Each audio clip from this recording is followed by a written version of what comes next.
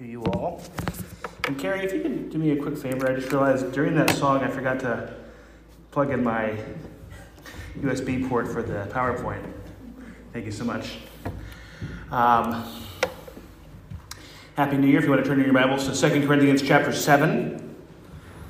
And real quick, by show of hands, who loves the snow? Like 2 people? That's true. It is pretty. Has nothing to do with the sermon. I was just curious. But Happy New Year to you all. 2 Corinthians chapter 7. Also would like to thank Steve. He texted me this morning that because of the weather and their gaggle of kids that they weren't going to be here today. But I want to sincerely thank him for doing a great job last week. I knew he would. I'm just happy you guys welcomed me back. But I knew Steve would be great, and so excited to have him up here in the pulpit last Sunday, and want to just thank him so much. So 2 Corinthians chapter 7, verse 1. Since we have these promises, beloved, let us cleanse ourselves from every defilement of body and spirit, bringing holiness to completion in the fear of God. Would you pray with me? Our Heavenly Father, as we have turned our calendars from December to January, may we be reminded that you are the God who makes all things new. You are the God who gives new life, the Lord who causes us to be born again, who makes a new heaven and a new earth. We pray for this year, our Lord. We pray that we would be a people marked by our trust and reliance on you, not hoping in our circumstances, but trusting in you alone. Lord, we pray that you would transform and sanctify us as your people. We pray that we would turn from what is evil and cling to what is good. Lord, we pray for a year of maturing as your people and growing as your church. And Lord, we pray for our community. This year we pray for new ways to reach people in our local community with the love of Christ and with the gospel message. Lord, we pray for opportunities to share your gospel and be witnesses. We pray for greater boldness in proclaiming your goodness and grace to others. Lord, we pray for people who need our prayers today. I want to pray for Aldine, who's in the hospital, battling pancreatitis, and encouraged by good reports for how she's doing, but just want to continue to pray for her recovery, for her to be able to return home quickly. Lord, for other symptoms and I'm sure pain, for those things to subside. Lord, I want to pray for my grandfather who's experiencing some significant complications that are a result of cancer that he's had. Lord, I want to pray for him and his health and just overall well-being. Lord, I want to pray for my mom and aunt and uncles, Lord, as this is a difficult thing for all of them, and want to just pray for your nearness to them.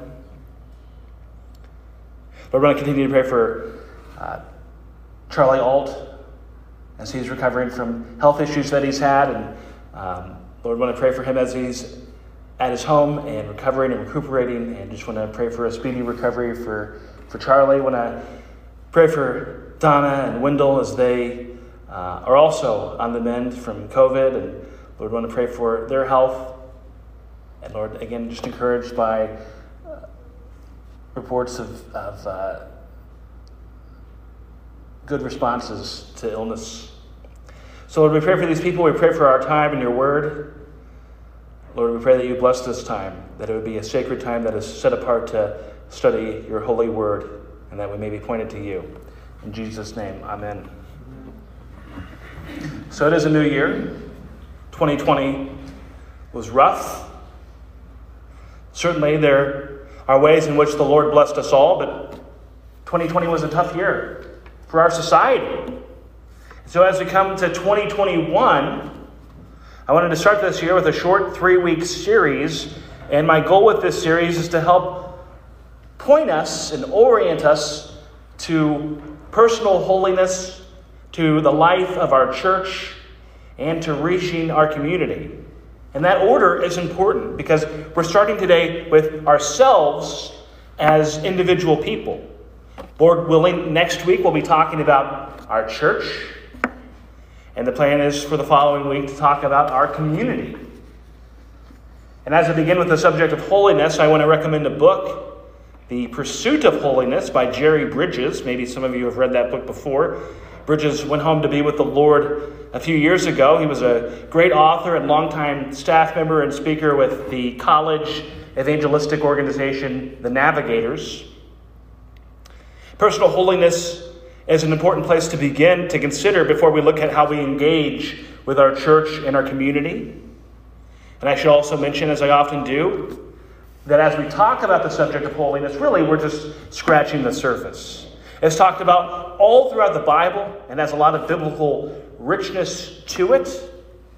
And so again, one sermon is really just the tip of the iceberg. I think that our personal holiness is something that's an important place to begin with as we begin a new year. And so again, we'll spend our time today talking about what holiness is, the holiness that is in Christ, and God's call on our lives for holy living. Short and sweet. So first point to begin with today is defining what holiness is. What is it? Now, I think in one sense, holiness has this almost ineffable quality where we have a sense of what it means, but where I think it can be difficult to put into words. So I'll begin by giving my definition. And in that there are three aspects to holiness.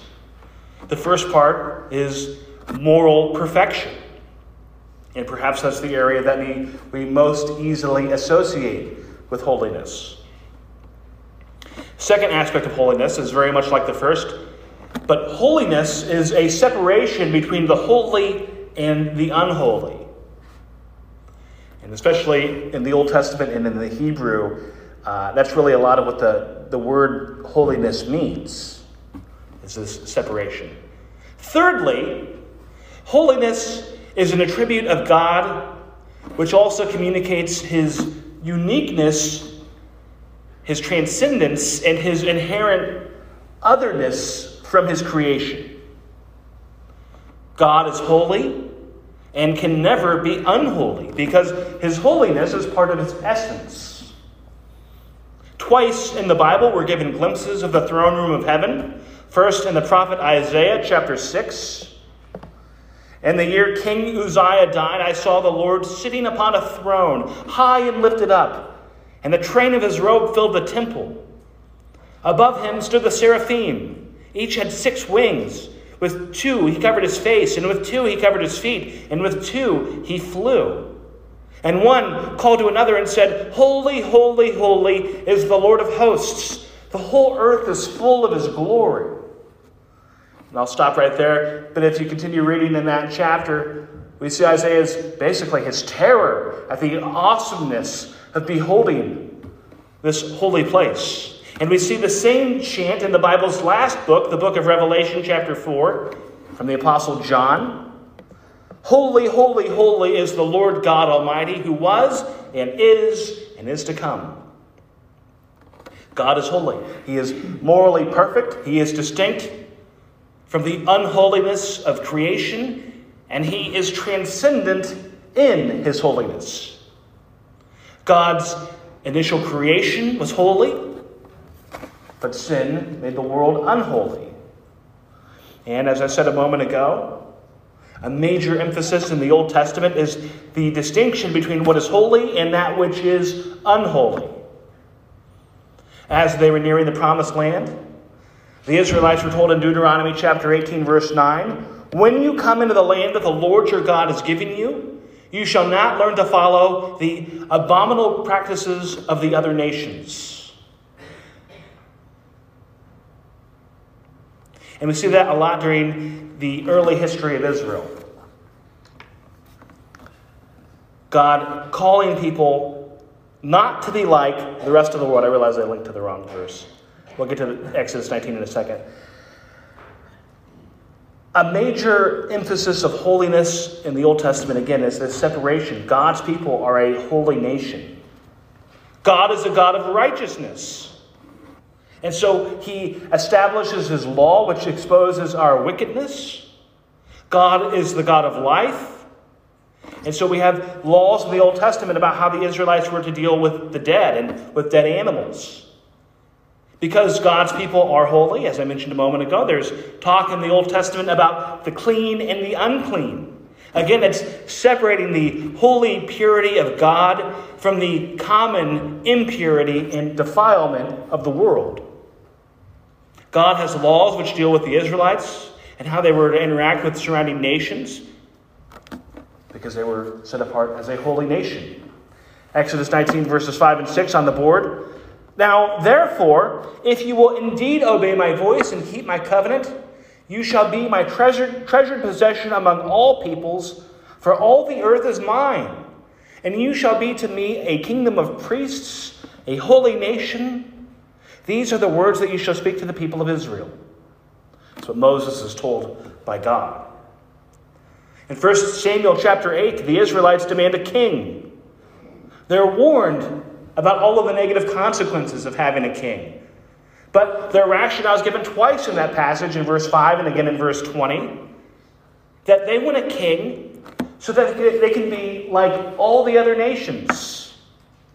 But that's exactly what God does not want from us.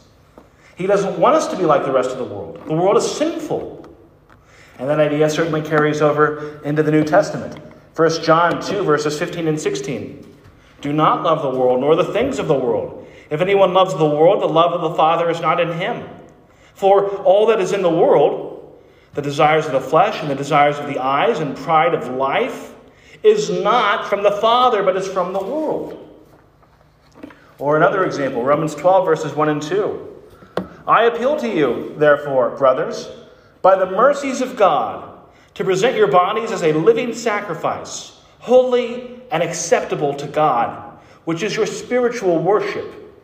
Do not be conformed to this world, but be transformed by the renewal of your mind, that by testing you may discern what is the will of God, what is good and acceptable and perfect.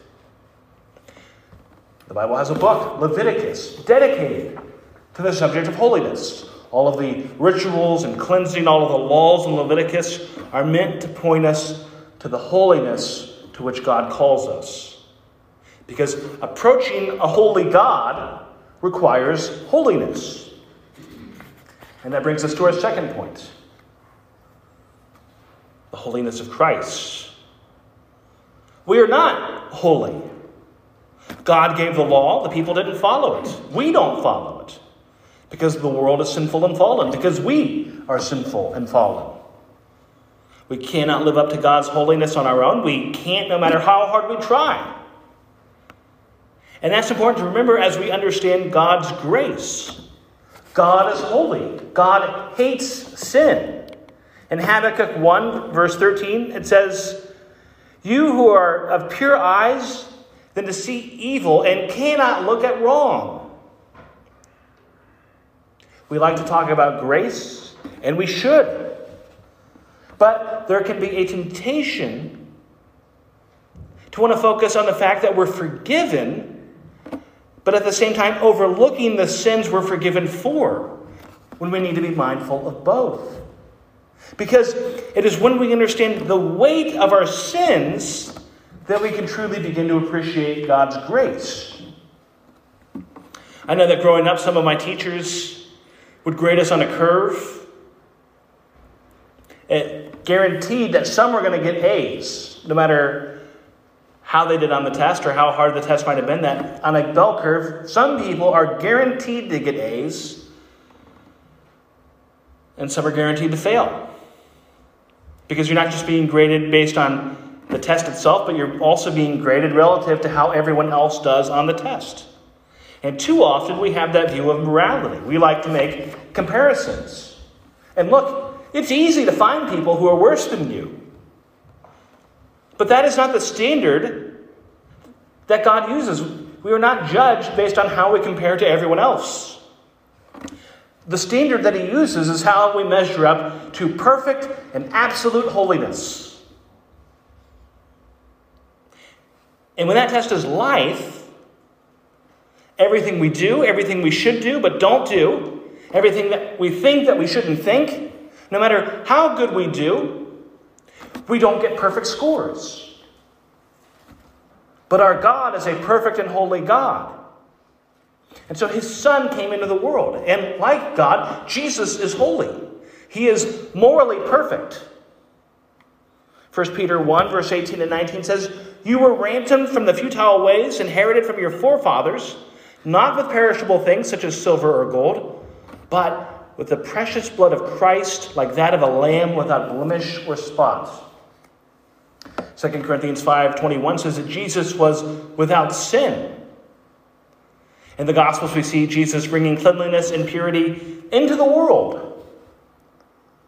Matthew chapter 9, Jesus encounters a woman who has a condition where she has a continual flow of menstrual blood. And that would have made this woman perpetually unclean according to the Old Testament. In that passage, she touches the fringes of Jesus' garment. Jesus tells her that her faith has made her well. Miraculously, she's healed. Now, when this woman touched Jesus, she did not make Jesus unclean. Jesus makes the unclean clean. We see the same thing in the Gospels where Jesus is the one who cleanses the temple. Only Jesus can do that because only Jesus is holy. We are not morally perfect and holy. But Jesus is the Holy One who came into an unholy world to make God's people holy. That is achieved through his gospel. We are not holy, but Jesus is, and he makes us holy. When we come to faith in Christ, in one sense, we are already holy because we are set apart from an unholy world. We are set apart, again, that's part of what holiness is. We are set apart as God's children. And that holiness is something that can come only through Christ and believing in him. We cannot make ourselves holy, but Jesus can. And that is a holiness that comes at the moment we are born again, given new spiritual life through Christ and justified by faith. Where is your hope? God is a perfect God who will only accept perfection. Not pretty good, not really good, but perfectly good. But the good news of the gospel is that Jesus Christ came into the world, and in spite of the fact that we all sin and fall short of the glory of God, Jesus forgives us. He offers forgiveness to all who believe in him. And when we trust in the Son of God who came into the world, who lived a perfect life, there is grace. And with that, we come to a third point, God's call for us for holy living. Again, in one sense, we are already holy in the sense that we are set apart. But in another sense, the New Testament and the Bible are constantly calling God's people to live lives of holiness.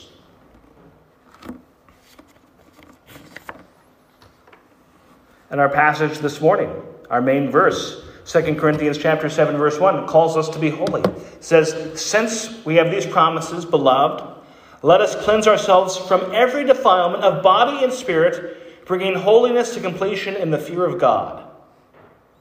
It's a process throughout life. Paul says that we are to cleanse ourselves of every defilement. Again, we are born again through the Spirit and sanctified through the Spirit, but we also have an active role in the process based on how we live and the choices we make. Again, we are saved by faith. That is the work of Christ. But we do play a role in living lives of holiness or choosing to sin. 1 Thessalonians 4:7 tells us, God has not called us for impurity, but in holiness. God calls his people to be holy. In Leviticus 11, verse 44, God gives a command to be holy. It says, "For I am the Lord your God. Consecrate yourselves therefore and be holy, for I am holy." And that verse is later picked up by the Apostle Peter in 1 Peter 1:16. Again, getting at how we are to live our lives. And saved entirely by grace through faith. But that does not mean that sin is okay. God still calls upon each of us to live holy lives. Because for the person who has placed faith in Christ, we have been given a new life. The Bible says that we are a new creation. Romans 6 says that we have died with Christ to sin. Romans 6:11 says that you also must consider yourselves dead to sin and alive to God in Christ Jesus. 1 Thessalonians 5:21 tells us to hold fast to the good. And in Paul's letters, he makes numerous lists of virtues to cultivate and vices to avoid. And God wants us to be holy because he is holy. Because that's the life that Christ died for us to have. And because it's also a better way to live, because it's in accordance with God's will and righteousness, than to live against it. In the Sermon on the Mount, Jesus says, "Blessed are those who hunger and thirst for righteousness, for they shall be satisfied." We are blessed when we have a hunger and thirst for righteousness. God wants us to have an insatiable desire for righteousness. Now, the world is sinful. There's sin all around us and sin in our own lives and in our own hearts. And so one of the tragedies of the world is that our world can twist holiness and make it a thing that seems undesirable. There can be this temptation for holiness to seem boring. Living in accordance with the will of a righteous and holy God is not boring. But our world connects holiness to this caricature of Puritanism or legalism and rules. Not that there's anything wrong with Puritanism, by the way. But I think we oftentimes misunderstand what they believed. And it's that misunderstanding that we hold up this sort of stodgy, unfun, whatever is fun or enjoyable, basically being opposed to that and thinking that that's somehow holiness. Holiness is not the antithesis of anything fun or enjoyable or that we like to do. As we do with so many of the other things that are good and that God wants for us, our cultural view influences us and makes us think that it's something that's going to be less enjoyable than what the world values. And so the first thing we need to do is to renew our minds and consider God's holiness. A God so powerful and mighty that in the heavens they never stop proclaiming, "Holy, holy, holy is the Lord God Almighty." That is the God we worship. And considering God's holiness should influence our worship of God. And it should stir our affection for God. 1 Samuel 2:2 says, "There is none holy like the Lord, for there is none besides you. There is no rock like our God." His holiness extends throughout his entire creation. Psalm 96 verse 9. "Worship the Lord in the splendor of holiness. Tremble before him all the earth." Also calling upon the people of the world to recognize God's grandeur and majesty. Exodus 15:11 points to God's holiness and uniqueness. "Who is like you, O Lord, among the gods? Who is like you, majestic in holiness?" And we could keep going all day long. Again, holiness is talked about all throughout the Bible. God is absolutely holy, and therefore every sin we commit is an affront to his holiness. We tend to think of sin as, really bad sins, and then sins that maybe aren't such bad things that we do. And in some ways, I think that's helpful. For the conduct of the people of God, I would even say it's biblical. Worldly punishments for sins are not always the same in the Bible. Being a little bit prideful does not, in the Bible, in life, get the same punishment as killing somebody. They're both sins, but certain things we do treat differently. But all sins are an affront to God and lead us away from God. Because for a God who is absolutely holy and righteous, any sin, no matter how small we think it is still an affront to God and a rebellion against his absolute holiness. Plus, we sin all the time. We do things all the time that are selfish and prideful. We do things where we fail to show grace and forgiveness. We have times where we fail to love our neighbors. And every sin affects us. It affects the people around us. It contributes to the sinfulness that's in our world. It turns us away from God and his holiness. And it continues to foster habits of sin and attitudes of sin where we justify sin. We struggle with sin. I've made this point before, but not only do we not live up to God's perfectly holy standards, we don't even live up to our own standards. We know we're not as good as we could be. We know we don't live up. But God points us to the life that he desires for us. And it's a high standard because that standard is perfection. So, what is our attitude when we sin? For some, it can be tempting to want to think, well, I'm forgiven, so it doesn't really matter. That's a wrong attitude towards sin. And it's sadly a view towards sin that too many churches take. Our sin does matter. It's why Jesus went to the cross. And let's never forget that. That's the price that forgiveness costs. And so we continue to pursue holiness. And that should always be our goal and our focus, wanting to live a life of holiness for God and for his glory. Because sin is first and foremost an affront to God. And it's a rebellion against what God has called us to. In Psalm 51, David has had an affair with Bathsheba, and he's sent her husband to the front lines in the war to be killed off. But when David confesses in Psalm 51:4, he says to the Lord, "Against you, you only have I sinned and done what is evil in your sight." It's a sin against God. Personal holiness matters. But for us as sinful people, that pursuit is one that lasts throughout our entire lives. Because we never achieve perfect holiness in a fallen world. No matter how hard we try, no matter how hard we work at it, we still have struggles. We still have vices.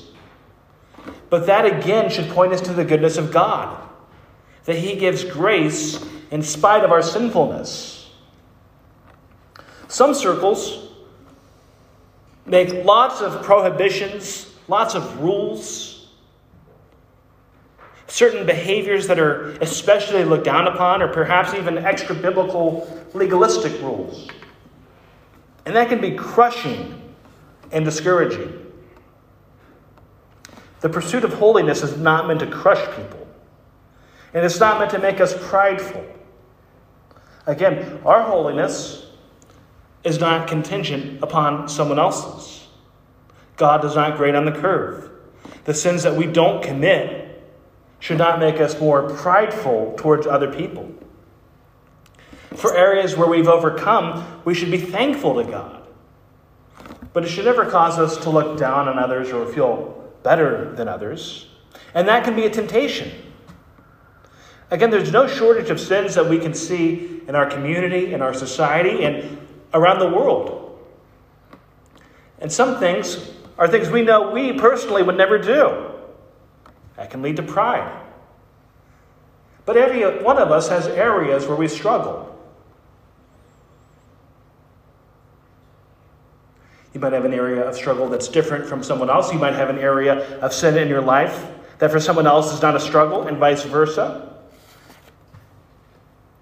But we all have areas of sin, in our lives that we need to continually be combating and working through and repenting of and turning from. Again, a society can elevate. Different cultures have different sins that they look at as being especially bad. In American society, and these are sins, things like lust and drunkenness and laziness. Again, all of those are sins. Those are certain areas that we can, I think, consider to be especially bad. Other cultures sometimes take a more serious view of anger than American society does, where I think we get more permissive of it. So it changes, but God's standard does not change. God's word does not change. And I give these examples because, again, the point is that we all have areas in our lives that are sin. Other sins, as a society and culture, I don't think we make such a big deal of, that are still sins, that are still unholy. Pride, gossip. How are you doing in every single area of your life where it's possible to sin? Again, remembering that sin is not just about sins that you commit. It's about the things that you should do but don't do. It's about the heart and your mind, the attitude that you have towards other people, and about God. Who's perfect? No one. The good news is that there is grace. And so on this first Sunday of 2021, my challenge for all of us this year is to pursue holiness. No one should be puffed up or prideful. And that should not be the reason why we pursue holiness, to be prideful or feel good about ourselves, but because it's good in itself. Not so that we can feel like we've earned something with God, but for the sake of living life how God wants us to live. Not so that we can compare ourselves to others, but so that we can have deeper communion with the Lord.